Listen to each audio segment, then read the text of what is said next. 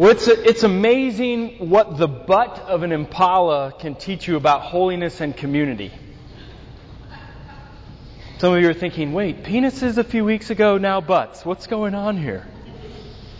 If you're new with us now, you're really royally confused, I know. But 10 years ago, Megan and I led a mission trip to South Africa. And we had an opportunity to have an additional day. Our hosts wanted to treat us to go on safari, which is not something we had planned, but they said, we're doing it. We're taking you.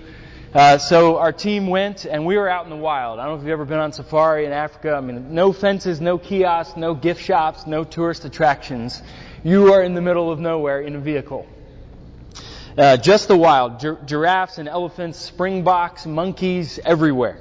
But I was most fascinated by the impala. Now, I'm not talking about the car. I'm talking about the African animal that's kind of like half deer, half gazelle. We got a picture of an impala here. Beautiful, beautiful animal.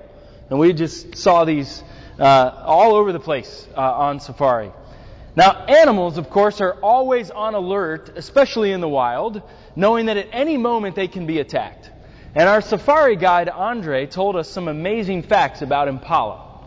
The biggest predator to the impala is the lion, and the impala have black parallel lines on their butt. Every impala has those black lines. And when a group of impala are being attacked or pursued by a predator, most often a lion, the impala, their brains are wired in such a way they only think one thing. The adrenaline is flowing, they're in a pack, they're running away, and this is the only thing their brain says. Black lines, look at the black lines, look at the black lines, look at the black lines. Because they know that if they just stare at the lion in front of them, the butt in front of them, they're going to remain together. If they say, forget it, I'm going off on my own, a lion and an impala, this is what happens. Next picture. But if you stay together, like the previous picture, the lion gets confused because it's saying, which one do I go after? There are too many. And oftentimes when they stay together, what happens is the impala leave alive. And it reminded me of that passage in 1 Peter 5 that says, be self-controlled and alert. Your enemy, the devil, prowls around like a roaring lion looking for someone to devour. You know, one of the evil one's greatest tools is isolation. And we've talked about this before, that God counters the evil one's attack by providing us a pack to run with. And this pack is called the church. And truthfully, as weird as it may sound, you and I are called to stare at the black lines on the butts of the people in front of us. Figuratively speaking. And others are called to stare at our butts too. Because the moment that we say, forget it, I'm going to be out on my own, that lion prowls around, and the evil one knows, my chances are pretty good when I'm one-on-one. But if they stay together, I'm not very effective. You know, sin thrives in isolation and secrecy. And that's why holiness is a team sport. You ever thought about that? Holiness is a team sport. We've been talking about holiness, what it is and what it isn't. At the beginning, several weeks ago, I taught on holiness, what it is, what it's not, and how it absolutely has to be married to love. Now, holiness without love is legalistic judgmentalism, and love without holiness is just wishy-washy. And Doug taught a handful of weeks ago on God's work, holy affections and our own hearts. And then 2 weeks ago, Tim taught on why be holy, what are our motivations, and he used that metaphor that many of you have referred back to, dirty milk, right? Now, think about holiness throughout Scripture. Anybody remember the first time holiness is mentioned in the Bible? Anybody know? It's during creation, when God looks at the seventh day and says, this is holy, right? This is set apart, this is different. In Exodus, God shows up in a burning bush to Moses, and he says, Moses, take off your Tom's shoes because you're standing on holy ground. This is different, this is set apart. And then later in Exodus, God says that Israel should be a holy nation, a specific group set apart for God's purposes alone. And then there's several references to holiness throughout the Old Testament. Now here's the problem though. Many of us think that holiness is just an Old Testament concept. Oh, that's so Old Testament. Actually, holiness is all over the New Testament. Obviously, the Holy Spirit is present, and we're told that He'll guide God's people and guide His church. In Paul's letters, this is what surprised me in my study of holiness. That Paul and Peter, they open many of their letters. Romans, 1st and 2nd Corinthians, Ephesians, Philippians, Colossians, 1 Thessalonians, 1 Peter. All with this phrase, to the church of blank, God's holy people. Of all the words he could have used over and over again in the introductions, he uses holy. He didn't say to God's faithful people, to God's loving people, to God's innovative people, to God's cutting edge people, to God's influential people. He said to God's holy people. That phrase is used over and over again. Ephesians 1, shortly after he says that, he says, "For He chose us in Him before the creation of the world to be holy and blameless in His sight." And finally, the book of Revelation. Do you know the last line in our Bibles? This is what it says. The very last book, in the last chapter, in the last verse, in the last phrase, "May the grace of the Lord Jesus Christ be with God's holy people." So I must ask, if Peter or Paul were to visit Renew, would they use the word holy to describe us as a community? Now, as we talked about holiness, we have to remember that it's not a list of do's and don'ts. It's not a slap on the wrist, shame on you. It's not a pious moralism that's condescending to other people around us. That's not an accurate view of holy living. But we have to remember this, that holiness is more about beauty than it is about duty. It is more about beauty than it is about duty. It is a beautiful opportunity to lean into God's purposes for our lives. See, we have this false sense that if we live holy lives, then it'll be a turnoff to the people around us. I go, why would I want to be a part of that? The truth is that when we actually do this appropriately, when we do this holy living thing well, in proper balance, it is attractive to the world around us. So how do we go about as a community that stares at the lines of the butts of the people around us? How do we do that? Well, you've heard us talk about Romans 12 before, this passage. "Therefore I urge you, brothers and sisters, in view of God's mercy, to offer your bodies as a living sacrifice, holy and pleasing to God. And this is your true and proper worship." Okay? And next slide.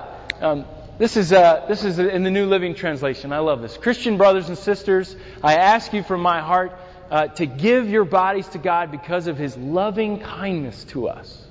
Let your bodies be a living and holy gift given to God. He is pleased with this kind of gift." Now this morning, before we started, knowing that this was on my mind, that we'd be teaching on this, I asked someone, I said, "So how was your week? What was the highlight of your week?" And she said to me, "Starting medication so I can quit smoking." And I said, "That's great." And then she said this, "It's for God and also for me." And I was just so jolted by that statement.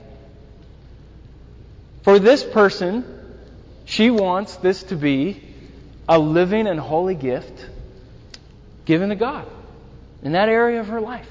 I thought, that's the root of what we're after here. Wanting to see our whole lives aligned around what God desires for our lives. I love that phrase. Let your bodies be a living and holy gift given to God. See, I don't know about you, but the problem with me being a living sacrifice, and we've talked about this before, is that there's a constant temptation for me to actually crawl off the altar at any time. If I'm offering a sacrifice in Old Testament times, there were cows and sheep and rams and all sorts of animals. At any time, if it's dead, it's staying there, right? A dead thing ain't going to crawl off an altar. But if I'm a living sacrifice, that temptation is always there for me to say, you know what? It's just too inconvenient. It's just too unpopular. It's just too difficult. You know what? Forget it. I'm out. I'm crawling off. I'm not going to do this. I don't know about you, but I can let myself off the hook pretty easily. And that's why we absolutely need community around us to help us to be living sacrifices. In what we eat and how we spend our time and how we use our genitals and what websites we look at and how we use our money and how we use our tongues. All opportunities to use our bodies as living sacrifices. And by the way, why do we do this? Because of His loving kindness. It is not because of the intimidating iron fist of God. You must do this. It is because of His loving kindness to us that we respond this way. Let's make sure that sinks in, because oftentimes I think God wants me to do this because that's what He demands, and because of His loving kindness to us, we offer our lives as living sacrifices. But when we're part of the community of God's people, we must realize that holiness is personal, but it is never private. Holiness is personal, but it is never private. And if holiness is a team sport, then how do we do that in our personal lives as a community? How do we do that? That's really what I want us to focus on. So if you have your Bibles, I want to encourage you to turn to Matthew 18. We're going to explore this a little bit further. See, the world's approach to dealing with conflict or sin or pain is normally one of two things: silence or violence. Well, I just don't want to rock the boat. I'm going to ignore it. It's too awkward. It's too weird. So I'm just going to turn my head the other way. Silence. Or violence, where I come back at someone with a snark remark. Or maybe physically I come at them, right? Jerry Springer is all built on this whole idea, right? Conflict and sin dealt with poorly. And there's a whole multi-million-dollar business based around this. Silence or violence is the response. But Jesus gives us a process for actually how we're to deal with sin and conflict as God's people together. And it's neither silence nor violence. It's a better, more honorable way. Okay? I want to start in verse 15 of Matthew 18. It says this: If another believer sins against you, go privately and point out the offense. And if the other person listens and confesses it, you've won that person back. But if you're unsuccessful, take one or two others with you and go back again, so that everything you say may be confirmed by 2 or 3 witnesses. If the person still refuses to listen, take your case to the church. Then if he or she won't accept the church's decision, treat that person as a pagan or a corrupt tax collector. Now I'll stop there. Now some of you may say, that sounds incredibly harsh. My goodness. But this is what we find. And let's make sure we see the whole context here. Because Jesus' instruction about church discipline is situated in a story that happened right before and a story that happened right after. I want to make sure you notice that in your Bibles or on your smartphone. Notice what's going on before and after Jesus mentions this. The first one, beforehand, is a kingdom story of a wandering sheep. A parable that Jesus tells. He says, if a shepherd has 100 sheep and one wanders away, he'll leave the 99 sheep to go run after the one. And it says, and he's happier finding the one lost one than of already having the 99 who are found. Jesus says that the heart of the Father has no interest that anyone should wander off. And when they return, there is great rejoicing. So that's beforehand. Then afterwards, there's the passage dealing with sin. After that passage dealing with sin we just read, there's a conversation that happened that's prompted by Peter's question. In Jewish understanding, rabbis said this. Rabbis gave a limit of 3 times to forgive someone for the same sin. First time, I forgive you. Second time, okay, I forgive you. Third time, this is the last shot. Fourth time, no way. I will never forgive you. You've done that 4 times now. But Peter, and he says, Lord, how many times should I forgive someone? Up to 7. You know what Peter's saying? I know it's 3. I'm going to double that and add 1. Surely that's gracious enough. 7 times, right? Look at me, Jesus. I'm being really gracious here. And Jesus says, no. 7 times 7. Right? Or 77. And then sometimes it says 7 times 70. The whole point is, no, Peter, even when you think that's even gracious, we're going to be even more gracious than that. Way more. So the story before is a wandering sheep that comes back and there's great celebration, and afterwards Jesus says, no. You think you're being generous? It's way more generous and loving and gracious than that. And right in the middle, he has these verses about how we handle sin with one another. So when we look at this, we have to understand that the whole context of this passage on church discipline is rooted in grace and forgiveness. Even the process of church discipline needs to be gracious, Jesus says.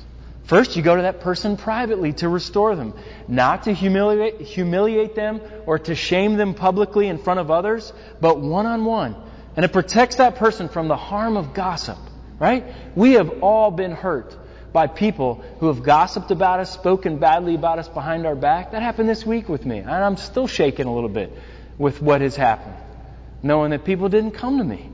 I feel so dishonored and hurt by that process. And Jesus says you go directly to them. And the other thing is you don't embarrass them and confront them in front of 1,000 people. And number 2, if they still don't heed your words, hoping that they do, hoping and longing and praying that they come back and say, you know what, you're right. I shouldn't be doing that. I need to confess that. But if they still don't heed your words, Jesus says, bring 1 or 2 other people to make sure the whole thing is remaining truthful. Another way of honoring the person. And third, then bring it before the leaders of the church to deal with it. And hoping at that point that they see, wow, now there's a group of people that are really serious, that really long for what's best for me and want me to run after God.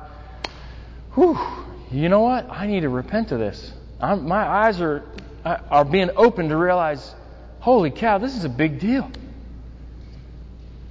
But it says if they still don't repent, to treat them like a tax collector or a pagan. Now, tax collectors and pagans were excluded from religious life in the first century. So Jesus says at that point, it's best to just not deal with them. To just say, okay, we release you. You're on your own. You're on your own. 3 chances offered to the person to be restored back to the community. Doesn't say 1 time you're out, but this process, lovingly, relationally, of inviting people back in. Say, you're in the wrong, we love you, but this just can't be. I remember there was an example of someone in college, someone that lived on my floor, and I saw this play out where somebody clearly was in the wrong about something, and the person close to that situation went to them and said, you know, you and I both know you shouldn't be doing this. This is not right. And they said, you know, who are you? Just get out of here. It's none of your business. And this person was left shaking. And they said, well, the process, you know, I'm going to bring 2 or 3 other people along with me. And they got a couple other guys on the floor that knew this guy and sat down and said, look, man, we love you. But this just can't be. And it was in that process, I don't know if it was the wording or just seeing a few more people there, he began to say, you know what? Wow, this was a blind spot. You're exactly right. And it was like super tense, right? I mean, no one wants to enter into that. And if you do, you're probably a masochist, you know? I mean, nobody enjoys that. But coming out on the other side, that guy, years later, emailed those 3 guys and said, you know what? That was a marking conversation in my life. And when I've had to actually sit down and confront other people, you know what runs through my mind is sitting on the couch in my dorm room with you all around me saying, we love you, but you got to stop. And he said, that was such a gift you gave me. That was so helpful for me to see that you cared and you loved me, and you could have easily ignored it. But instead, you leaned in because you cared about me more than an awkward conversation. See, the process is always rooted when we are confronting this holiness as a team sport idea. It's always rooted in a hope that the person in the wrong will be restored and reconciled. Renew? Imagine if we lived out Matthew 18 with each other, hoping for restoration, longing for the best in people, protecting people from being hunted down by the lion. That would be beautiful. And some of you have already done that. And I want to say, good for you. That's great. That is beautiful when that happens. But even with the hope that the person will repent and be restored, Jesus says there are times where the church still has to say, enough is enough. Enough is enough. Remember, to overemphasize grace but turn our heads the other way and to ignore an issue of sin leaves us unfaithful to what we're called to be and to do to each other. And to overemphasize truth and be on a witch hunt for wrongdoing in other people's lives leaves us untrue to living as faithful representatives to Jesus, and nobody wants to be around that. Nobody. Jesus says there's got to be a balance between grace and truth. Notice he doesn't say there's got to be grace and grace. He doesn't say there needs to be truth and truth. He says there's grace and truth. And I was talking with a church planter this week in Phoenix, and he's feeling God's calling him to another state to plant. And he said, I've even got the name of a church. I said, well, it's a little early, but what were you thinking? And he said, I would call it Trace Community Church. I'm like, oh, like Una Dos Trace? He's like, no, like Trace. I was like, oh, like tracing paper? He's like, well, sort of. He said, if we're a community that's full of both truth and grace, he's like, I just want to be a trace community. I'm like, oh, so you just made up a word. That's kind of cool. Every community should be a trace community. Right? This balance of truth and grace smushed together. You know, we should be both shocked and not shocked by the sinfulness of other Christians. We should be both shocked and not shocked by the sinfulness of other Christians. And by the way, let me make it more personal. We should be both shocked and not shocked by the sinfulness of us, of me, of you. This is something that Dave Allen said a little while back. He said, sin is happening all around us in the church. And when sin comes out into the open, or it's exposed, our calling as Christian brothers and sisters is to address it for the sake of restoration. Because sin isolates, blocks, and destroys, but forgiveness heals and restores. And this is a messy process that all of us are called to, but this is what authentic Christian community looks like. That's very well put. And this is why the church that Jesus imagined is one that's to be a confessing, repenting, forgiving, praying, loving, worshiping, celebrating community together. Right? We all need to be restored at some point. We all need to be renewed. Do you realize that when we play holiness as a team sport, we're actually living up to the name of our church? When we do that, well, we actually are saying we're the renewed community because we are being renewed, are in the process of being renewed. Other people help in my renewal process. I help in other people's in the power of Jesus. Because this is so important, I want to read this Matthew 18 passage in the Message just to make sure we fully understand it and to let it wash over our brains just one more time. It says, if a fellow believer hurts you, go and tell them, work it out between the two of you. And if he listens, you've made a friend. And if he won't listen, take one or two others along so that the presence of witnesses will keep things honest. And try it again. If he still won't listen, tell the church. And if he won't listen to the church, you'll have to start over from scratch. Confront him with the need for repentance and offer again God's forgiving love. Again, holiness is personal, but it's definitely not private. And we might be tempted to say, when someone is confronting us, we might be tempted to say, this is none of your business. You ever heard that before? Talk to somebody, this is none of your business. But here's the reality, though. The startling reality is if you're a follower of Jesus and you're a committed participant in a fellowship of Jesus followers like we are here at Renew, Actually, that area of your life is your business. And we're a part of a Jesus community, whether we like it or not. We've actually forfeited that right.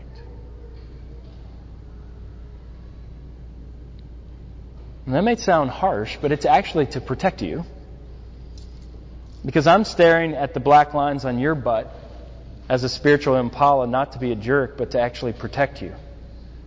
And I actually ask that you do the same with me. Would you stare at my lines on my butt to make sure that I'm not wandering off, because you know what? The lion wants to get me too. I need your help. I need you. Doug needs you. Our elders need you. The evil one is like a lion prowling around looking for people to devour. And when we say at Renew, right, you've heard us say before that we only have one rule. I was telling a guy in the sauna at the gym yesterday when he found out I'm a pastor. What kind of church you? Oh, we're a church where the only rule is no perfect people are allowed. And he goes, dang, I could be a part of that church. Yep. It is a come-as-you-are environment, but it is not a behavioral free-for-all. We are here to stare at the lines of the butts of the people in front of us. Metaphorically speaking, of course. And this is for our safety, because the evil one truthfully wants to destroy you. Now, there's a lot of guys in this room that have been a part of the men's discipleship group, and maybe you've seen it on social media this week, but we had a chance to do something as we end every men's discipleship group. We give the new graduates of the men's discipleship group this instruction: wear a white dress shirt you don't mind throwing away, and come hungry to this address. And they show up. Here's a picture. Okay, a little bit dark. And what we do is we eat wings together. And one of the things we say, though, is we tell the waitress, do not put napkins on the table. The reason being is this: because the white shirt of the person next to you is your napkin.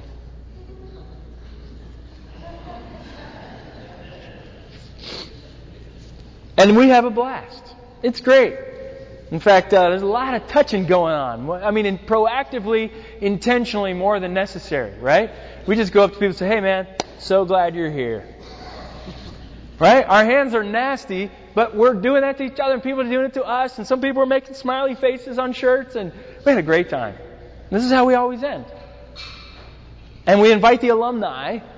They know what's going on, and they come and welcome the new guys in. And this is after we do all this, and we're all, full, and we've finished off the wings. Then we say, you know what? We've just symbolically lived out what it means to be a part of a church. Because being a part of a healthy biblical community means that we actually wear the messes of the people around us. And you wear mine. I wear yours. That's what it means. And yes, it's messy, like Dave said. It is messy. But when we do this together, it's not only formative, significant, memorable, it can actually be fun. This is like the 5th or 6th time I've done this throughout the years. And each time I find myself laughing and cackling every time. Because where else do you get a chance to do this? I try to describe this to Bennett, who's 4. And I said, this is what we're doing, this is a secret to the new guys. They don't know we're going to do this. And he goes, you're allowed to do that? And I said, one night you're allowed to do that. But only one. And then he said, can I come next time? But the truth is, all of us took our shirts off and threw them away in the bathroom trash can on our way out and walked out with our undershirts. The great thing is that there's also confession. That we actually get a chance to take our white shirts off and say, Jesus, I'm sorry. Will you forgive me? And the beautiful thing is, we can walk out with our white undershirts knowing that we were stained in our dress shirt, knowing that Jesus once again will say, yeah, I forgive you, and in my grace, here's a new white dress shirt. And that's what we celebrate together as a community. And there are other examples of this. This is very metaphorical and fun, but there are others that are very formative in our church. There are several men that have the Covenant Eyes accountability software. They actually identify 2 people that get the printout of all the websites that they look at in a given week. So weekly email that goes to their inbox where they can see. And it's this person saying, I'm going to ask you too, would you be willing to do that and receive these email updates? And these 2 friends say, yeah, I'd be glad to. And sometimes there's one that comes up and goes, hey, I'm pretty concerned. What was this on Tuesday night? I love that there's that accountability going. And I've had several men in this church say, I was about to click on that site that I knew I wasn't supposed to do it, and I didn't do it. And you know why I didn't? Because I knew I had 2 guys who were staring at the lines of my butt. That's beautiful. That's beautiful. Cindy Culp and the team of women who are developing a culture, who are serious about moving in the direction of Jesus even more. Women connecting regularly to open up. And I know the women's retreat was even around this very topic of how do we do this together? And there's all sorts of things that happen less formally and less officially. Recently I heard of somebody within our church that said, hey man, you know what? I said to another guy, I heard you tell that story of what happened last week, but I was with you last week when that happened. Like that sort of happened, but you really embellished that story. You added all sorts of details that it didn't actually what happened. I think you just wanted to make the story better. And I said, you know what, you're right. I did, and I need to go back and confess it to the person I told the story to. See, here's the thing.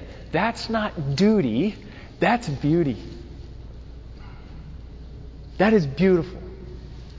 Because when we do that, we begin to be a loving, confessing, grace-extending, worshiping, praying community together. And if we say that but don't do it, it becomes theoretical and it becomes really hypocritical. But when we begin to do it and lean into that, we wear the messes of the people around us and they wear our messes. It's beauty. It's beauty. See, the truth is, the black lines on your butt are my business. And the black lines on my butt are your business. And that's what it means to be a part of a loving community that seeks to honor God by living holy lives while always hoping that we will be restored back with love, grace, and forgiveness.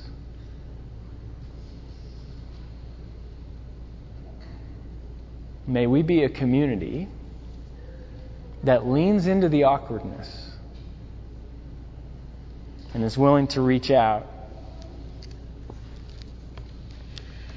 with fingers that are all messy with the wing sauce of life and say, hey, I got to share something with you. Someone else says, yep, and I got to share something with you too. And you got to help me. See, when we begin to forgive one another, when we begin to reconcile with one another, when we begin to be renewed together, the world can't help but notice. Stories of reconciliation and forgiveness move us, right? When Darcy told the story of her mom, I'm over here with tears in my eyes. Why? Because reconciliation moves us. That is a beautiful story. And when we begin to do that in little ways and in big ways as a community, the world goes, I can get on board with a church like that because I hate church, but that's different. That may be something I could actually get excited about.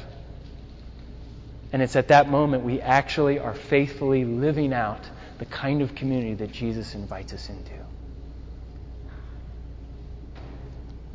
So let's be a trace community here at Renew. Let me pray. God, holiness can be a hard topic. And one of the things that we've noticed through this series is when we teach on it, the quietness in the room. Because God, maybe we're really wanting to learn what holiness is, or maybe we know what it is and we just aren't living that way, or maybe we've been hurt by those who've been unholy or those who have been super holy. Regardless, it really hits home with us. So God, would you help us to realize that staring at the lines on the butt in front of us when we're being attacked, that it is better for us to stay in the pack than for us to run off on our own into the wild and say, this is none of your business. I will handle this myself. God, it's with grace and forgiveness and mercy that you actually give us this model and this process for how we handle conflict in the church. May we be wise, may we be loving, and may we be courageous to do the right thing, because when we do things that are obedient to you, it releases something great in our souls. And we want to see more released in our souls in knowing that we're being obedient to what you're asking us to do. Would you help us do that, God? Because we do not want to be devoured by a lion like we saw that impala on the screen. Help us to be a pack that runs together. And not only that, when we see other impala around us that we don't know, may we invite them in to run with us as a pack. And God, thanks for your goodness and your grace, that you do forgive us, that you hand us a new white shirt and say, I forgive you, give me your old one and let me give you a new white dress shirt. Thank you for your grace. Thanks for your love in that way. It's that story that we celebrate. And it's with that we pray. Amen.